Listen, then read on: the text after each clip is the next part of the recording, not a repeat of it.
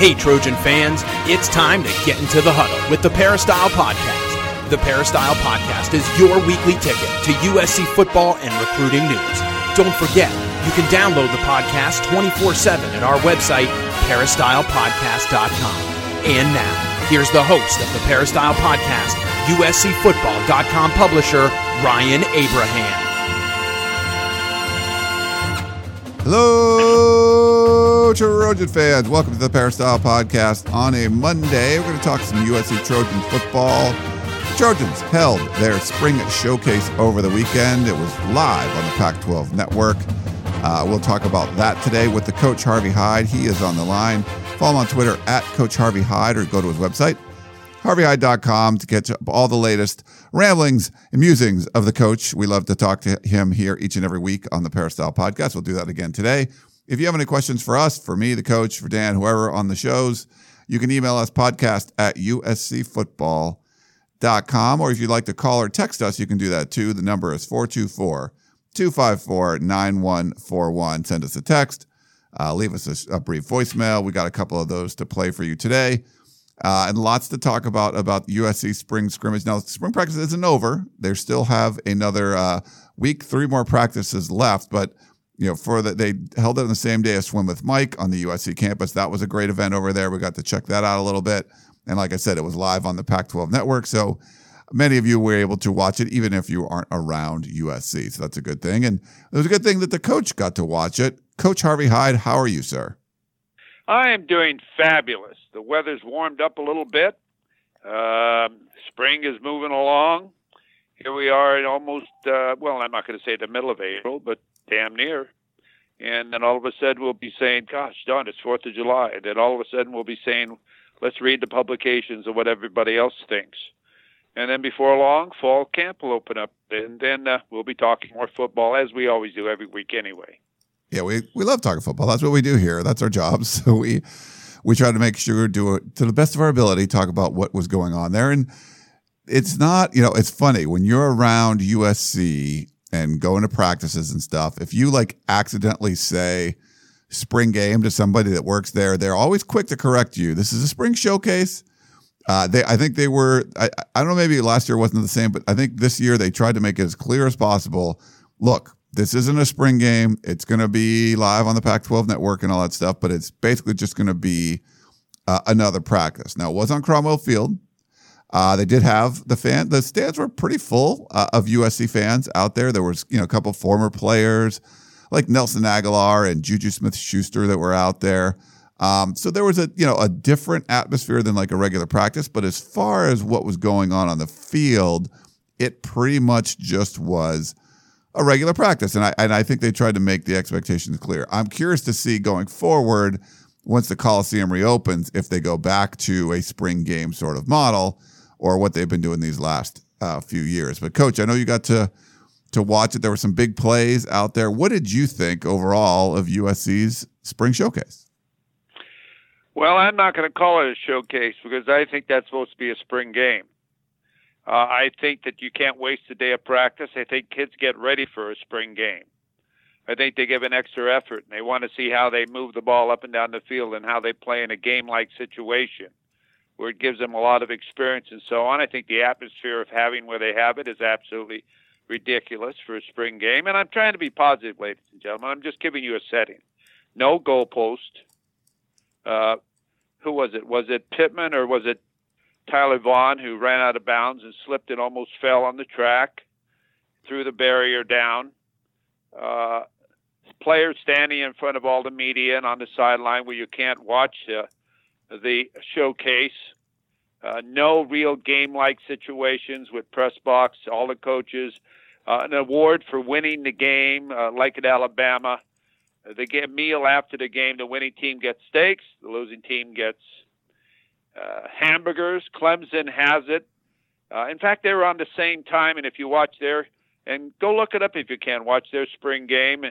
The winners go to a 5:30 a.m. workout, but the losers do, because obviously they need to get better. And it doesn't make any difference who you are, you play. They draft players, and they have like number one offense gets the number two defense.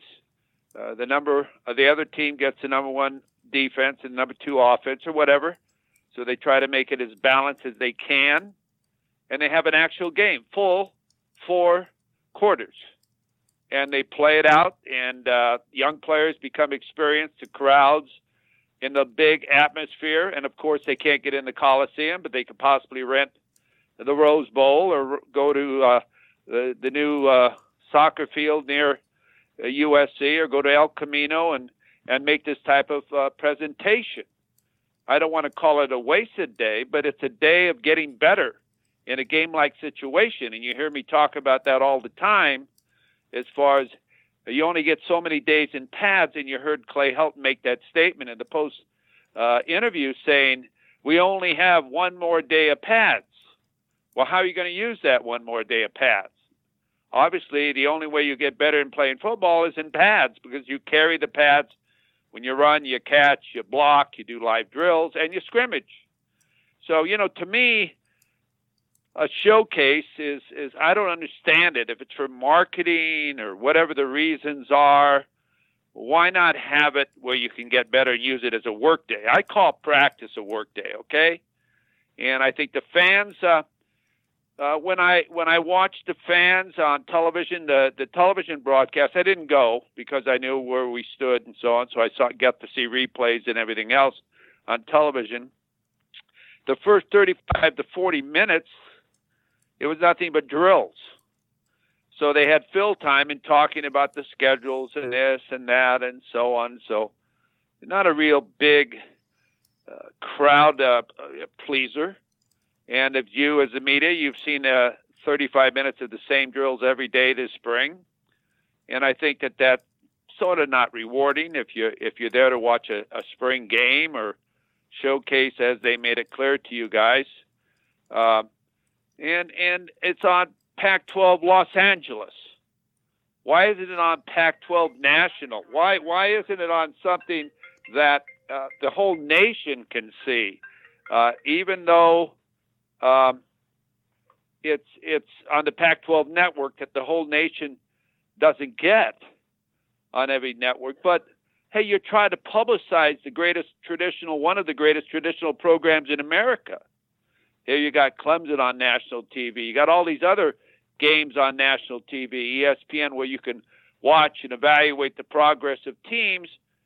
But really at USC, it is a little bit different of a philosophy, and it's not because, Ryan, they can't get in the Coliseum. They've been doing this even in the Coliseum, so they can't use that as an excuse. Their spring game has always been a showcase type of thing. So I don't think they kicked field goals and did all of that, but there's no goalpost. But it hasn't been the philosophy of what I'm talking about. And I'll stop at that because there's other things you obviously want to talk about. Yeah, no, it's, there wasn't really a lot of special teams because, like you said, there was no goalposts and stuff. And one of the featured things that have been fun to watch is Ben Griffiths, the new Australian punter, the 27-year-old that's, on campus. When you watch him at practice booming punts, it's pretty impressive. I kind of wish they would have done a little bit of that, but there's really doing on Cromwell Field, I guess there's not room to do that. You'd have to have other people standing around basically while he's punting. But I think that's something the crowd and even like the Pac-12 network, audience would have liked to see. Oh, I agree 100%. I think I want to see football. And that's part of the game. I think they ought to be kicking field goals in game-like situations. Move the ball up and down the field. And when you don't make a first down, you punt the ball. And if you can't get in when you're in the red zone, you kick a field goal. And you keep scores. And you do all the things that are necessary to become a better football team and put your team in a position where they are in the atmosphere of a football game. And you just can't all of a sudden discover that come game time. No, it's you just need to be ready. I agree with you. It's a huge part of the game. And I know they were saying this wasn't a game, but I would have liked to see some at least some special teams work. It's not that exciting for the fans, but just watching like Ben Griffiths just destroy punts would have been fun. It is fun. It is fun to give a kid an opportunity, too, to distinguish himself, and the field goal kickers to find out exactly who can kick under pressure, and the snappers and the return guys. Not that you return live on kickoff returns, but you give them an opportunity to catch those type of punts, and you don't run them back, but if it's 3rd and 10, you punt the football, and you have a return guy back there catching the football. And you do the different things that you would do. If there's a score, you kick off. And if it's a fair catch type of football, the guy fair catches it. Just to review the rules and regulations of what you would be doing during a regular football game, so you don't make mistakes during a regular football game. So these are things that I talk about as far as preparing yourself in the spring for the fall. So it's not something new that you have to discover. Coach, a lot of talk about quarterbacks. Usually we have pretty vocal, I don't want to say majority minority, but there's a significant group of people that want to see Jack Sears be the starting quarterback. I wanted to get your overall thoughts about how you thought the quarterbacks played, but it was interesting that Jack Sears threw at least one pick six, and the other one, I don't know if it was a fumbled return for a touchdown, but it looked like potentially 2 pick sixes from Jack Sears. But what did you think overall of how the quarterbacks played? Well, the 1 pick six was just a tremendous play by a defensive end who I think you can't keep out of the game. Jackson, if you keep him out of the starting lineup, I don't know who you're playing. You're playing Superman, okay? Because number 99 is going to be a great player, a great outside player. He can rush the passer. I mean, what guy do you know that's 6'5", 6'6", 260, 275, reaches out and grabs the ball and runs down the field one-handed like that? Controlled his rush, settled up, looked to see where the ball was going, reached out, caught the ball, and ran down for a touchdown. Now, that's not the first time he did that this spring. Ryan, he did that one other spring scrimmage earlier in the spring. Now, that is an art. So I would say Jack Sears, threw the football, but what an unbelievable play that was by Jackson. I don't know exactly what their plans are for him, but he'd be on the field if I was coaching him. As far as the quarterbacks are concerned, there's a lot of, I think it's a lot of social media on trying to decide on who the quarterback is going to be. And I listen to some people talk, and I read a lot of articles, and everybody's trying to determine who the best quarterback is rather than discuss and see who is the best rounded quarterback. Who's going to lead this football team? I don't care if it's the best passer or the best runner, but you've got great players surrounding the quarterback. All the quarterback has to do is lead these guys. You don't have a better group of running backs. I mean, they fit right in, and we can talk about that later. And receivers, hey, you got great receivers. Now, who can put these guys in the right place, read, and be a leader? And you can't be a phony type of leader. You can't pretend like you're a leader and do the things that leaders are supposed to do. Leaders just stand out.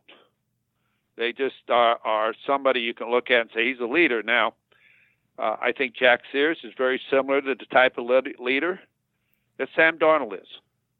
I think he's the most athletic quarterback on the field. Not that the others aren't athletic in one skill or another, but he can do it all. As far as keeping the football, I think he's a tougher kid, more physical type of kid. I think he has the respect of the team. When I watch him, I'm very impressed with his encouragement with other players, and players like him and come and talk to him. He walks around and talks to other players. I observe all this. And others are very, very talented too. JT had an outstanding year last year. But I don't know if that should say the reason he should start this year because he started last year. I don't know. And I'm very interested to see just how Graham Harrell and the offensive staff puts together his best starting quarterback in this offense, because you don't have to be a superstar quarterback to play this offense. You just have to be one that leads these great receivers and throws to the right person and makes it happen. Now, if it's JT or if it's Matt Fink or whoever it might be, okay. But right now, I liked Sears last year. I liked Sears last year, and I don't know what the deal was made or whatever happened, but I didn't think he got a real shot last year, okay? And now, when he did play last year, I thought he did really a good job in the Arizona State game. I really did. Not that JT didn't have his brilliance, and everybody keeps talking about the Notre Dame half to try to justify, yeah, he's the best or whatever. He might be the best. I don't know. But I look for a guy that can lead and a guy that can execute and a guy can get the ball to the people that surround him, and they want to play for him. They want to play for him. And when he says something, they listen, and they hang around with him off the field and on the field, and they want to eat at his table. And this is the type of quarterback I want and to be a leader. So right now, I'm not off the field with any of these guys. But as far as right now, looking at the complete quarterback, that's for them to decide. I can just give my opinion. Yeah, and I think they're all getting reps, so you're getting to see a lot of different guys. They'll have a lot of film to kind of look through, and I don't expect any sort of answers or whatever by the end of the spring. But I think it'll give Graham Harrell and his offensive coaches a little bit more time to kind of evaluate things and see where they stand.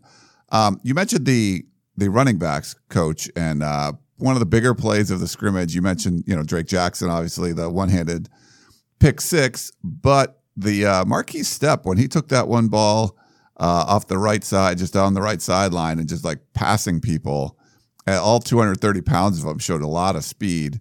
That was a pretty impressive run to me. I don't know what you thought. No, it was an impressive run.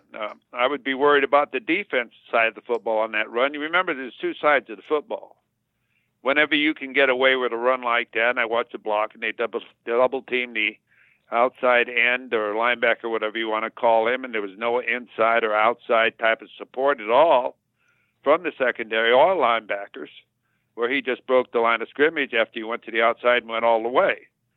So, yes, it was a nice run, but as a coach, I'd be very concerned about my defense on that type of play. How does that type of play happen? Why did it happen? Why did it happen so easily? And that's where I get to the point of all the praises that are going on, is everything's so great. We're playing so fast. We're doing this and that. Remember, when one play looks good and the other side doesn't look good. So you've got a lot of things to improve on.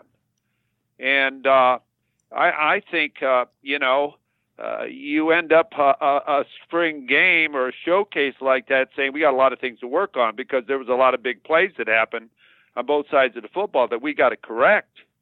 We're not going to win games playing in some of those things, because there are a lot of busted coverages, the way they covered a lot of the things, the swing passes and the slants and so on. People didn't know where they were going. I mean, there was a lot of confusion on my part as far as what I could see, because every time, and also a lot of those big plays, they would have been stopped if there was a live tackle too. They just kept running down the field, which is great. But, I'm concerned why there's big plays. I'm concerned why things happen, because there's two sides of the football that you have to, if something's working good, then something's working bad. So, it was all praise one way or another by everybody, by the media, by everybody, telling me how great everything was. I don't think everything's ever great. I think there's always something to work on, to get better at, and that's what concerns me. Yeah.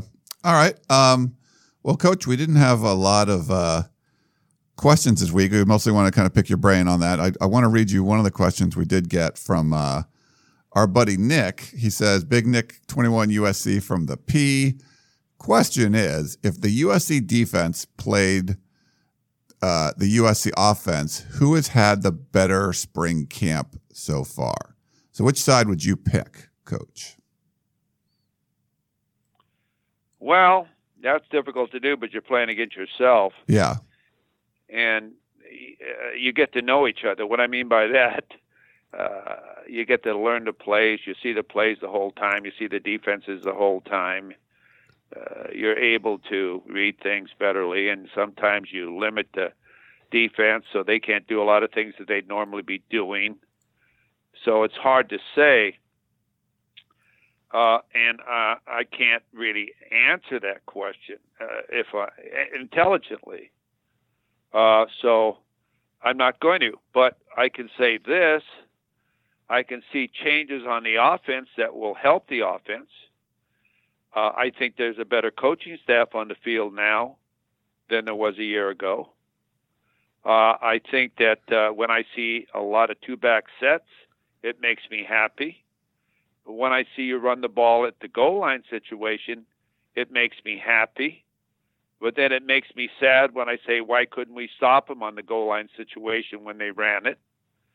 So I saw some lead draws. I saw a wraparound draw. I saw some things that they've never run in the past at all off of a passing type of offense.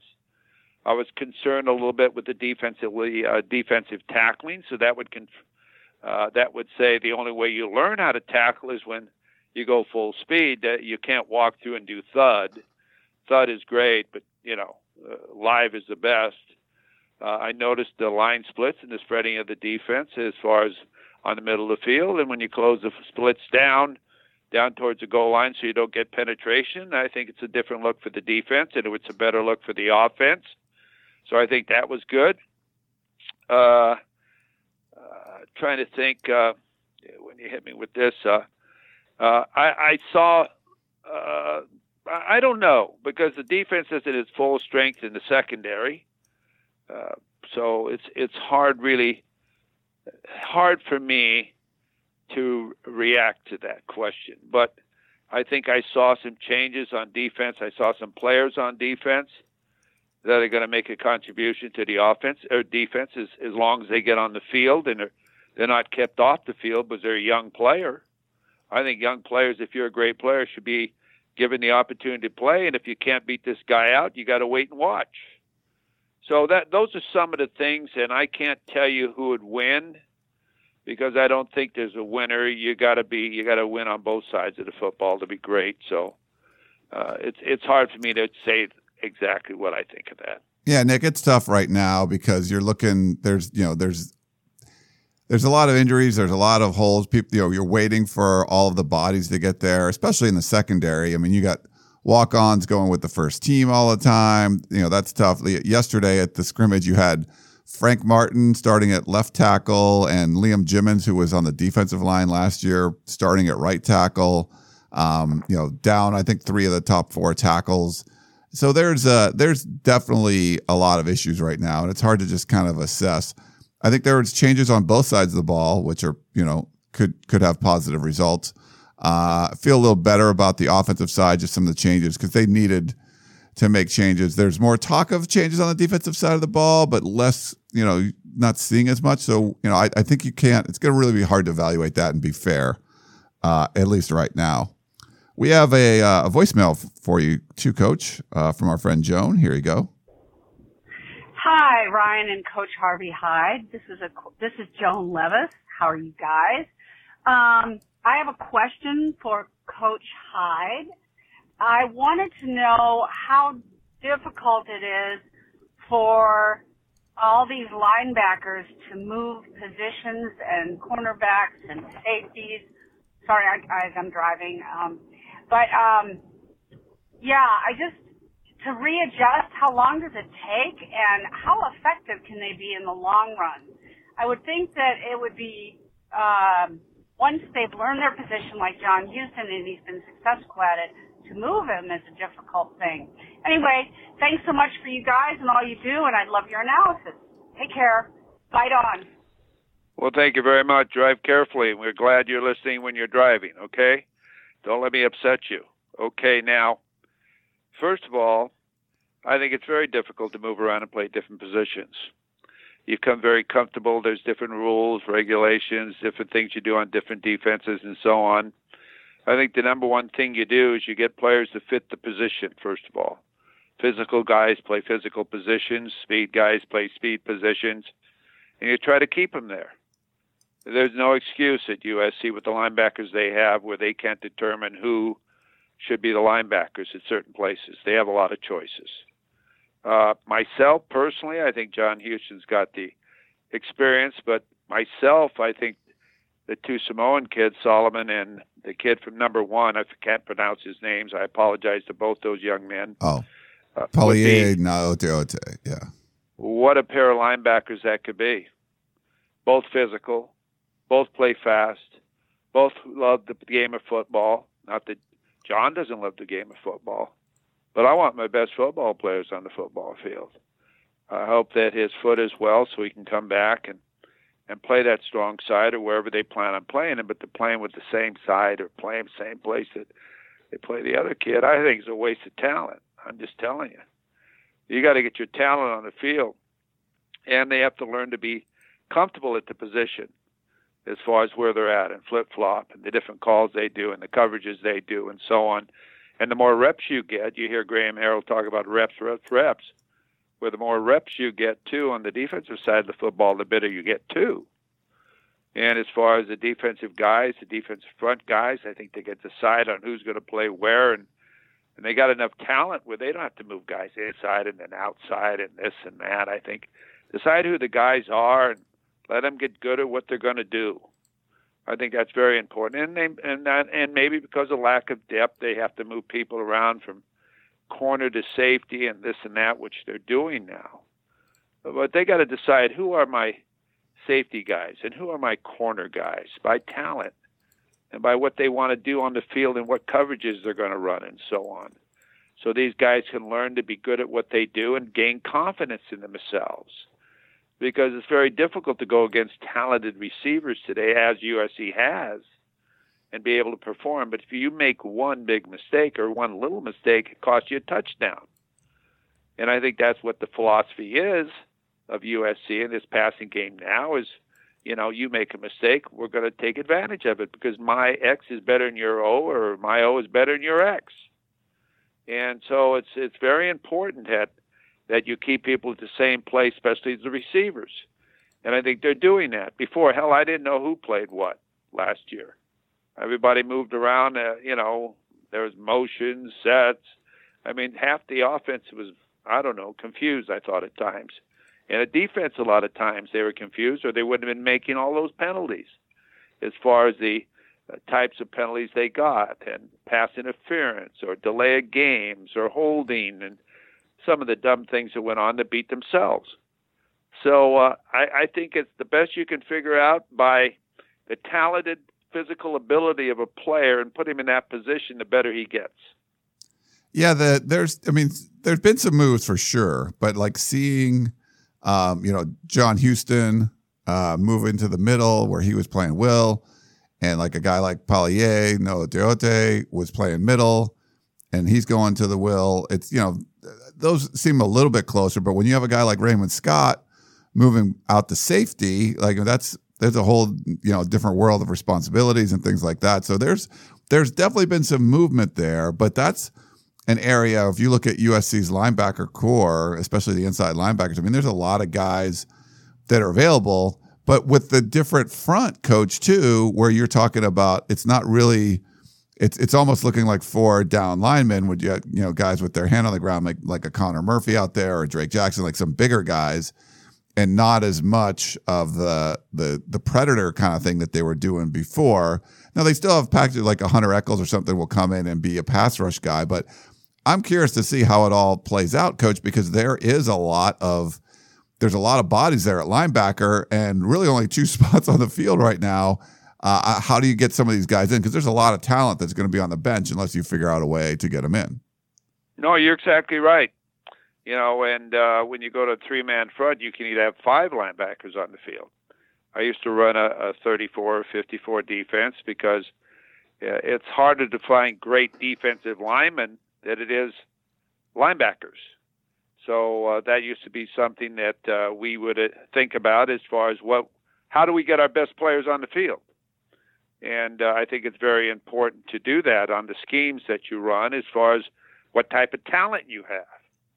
And again, I think you need to put pressure on the quarterbacks in this league. And with a 4-man front and that predator thing, I don't know if I buy that or not. But that's not my decision. But I think that 4 guys down and 3 linebackers or 3 guys down and more linebackers, is you want your players on the field.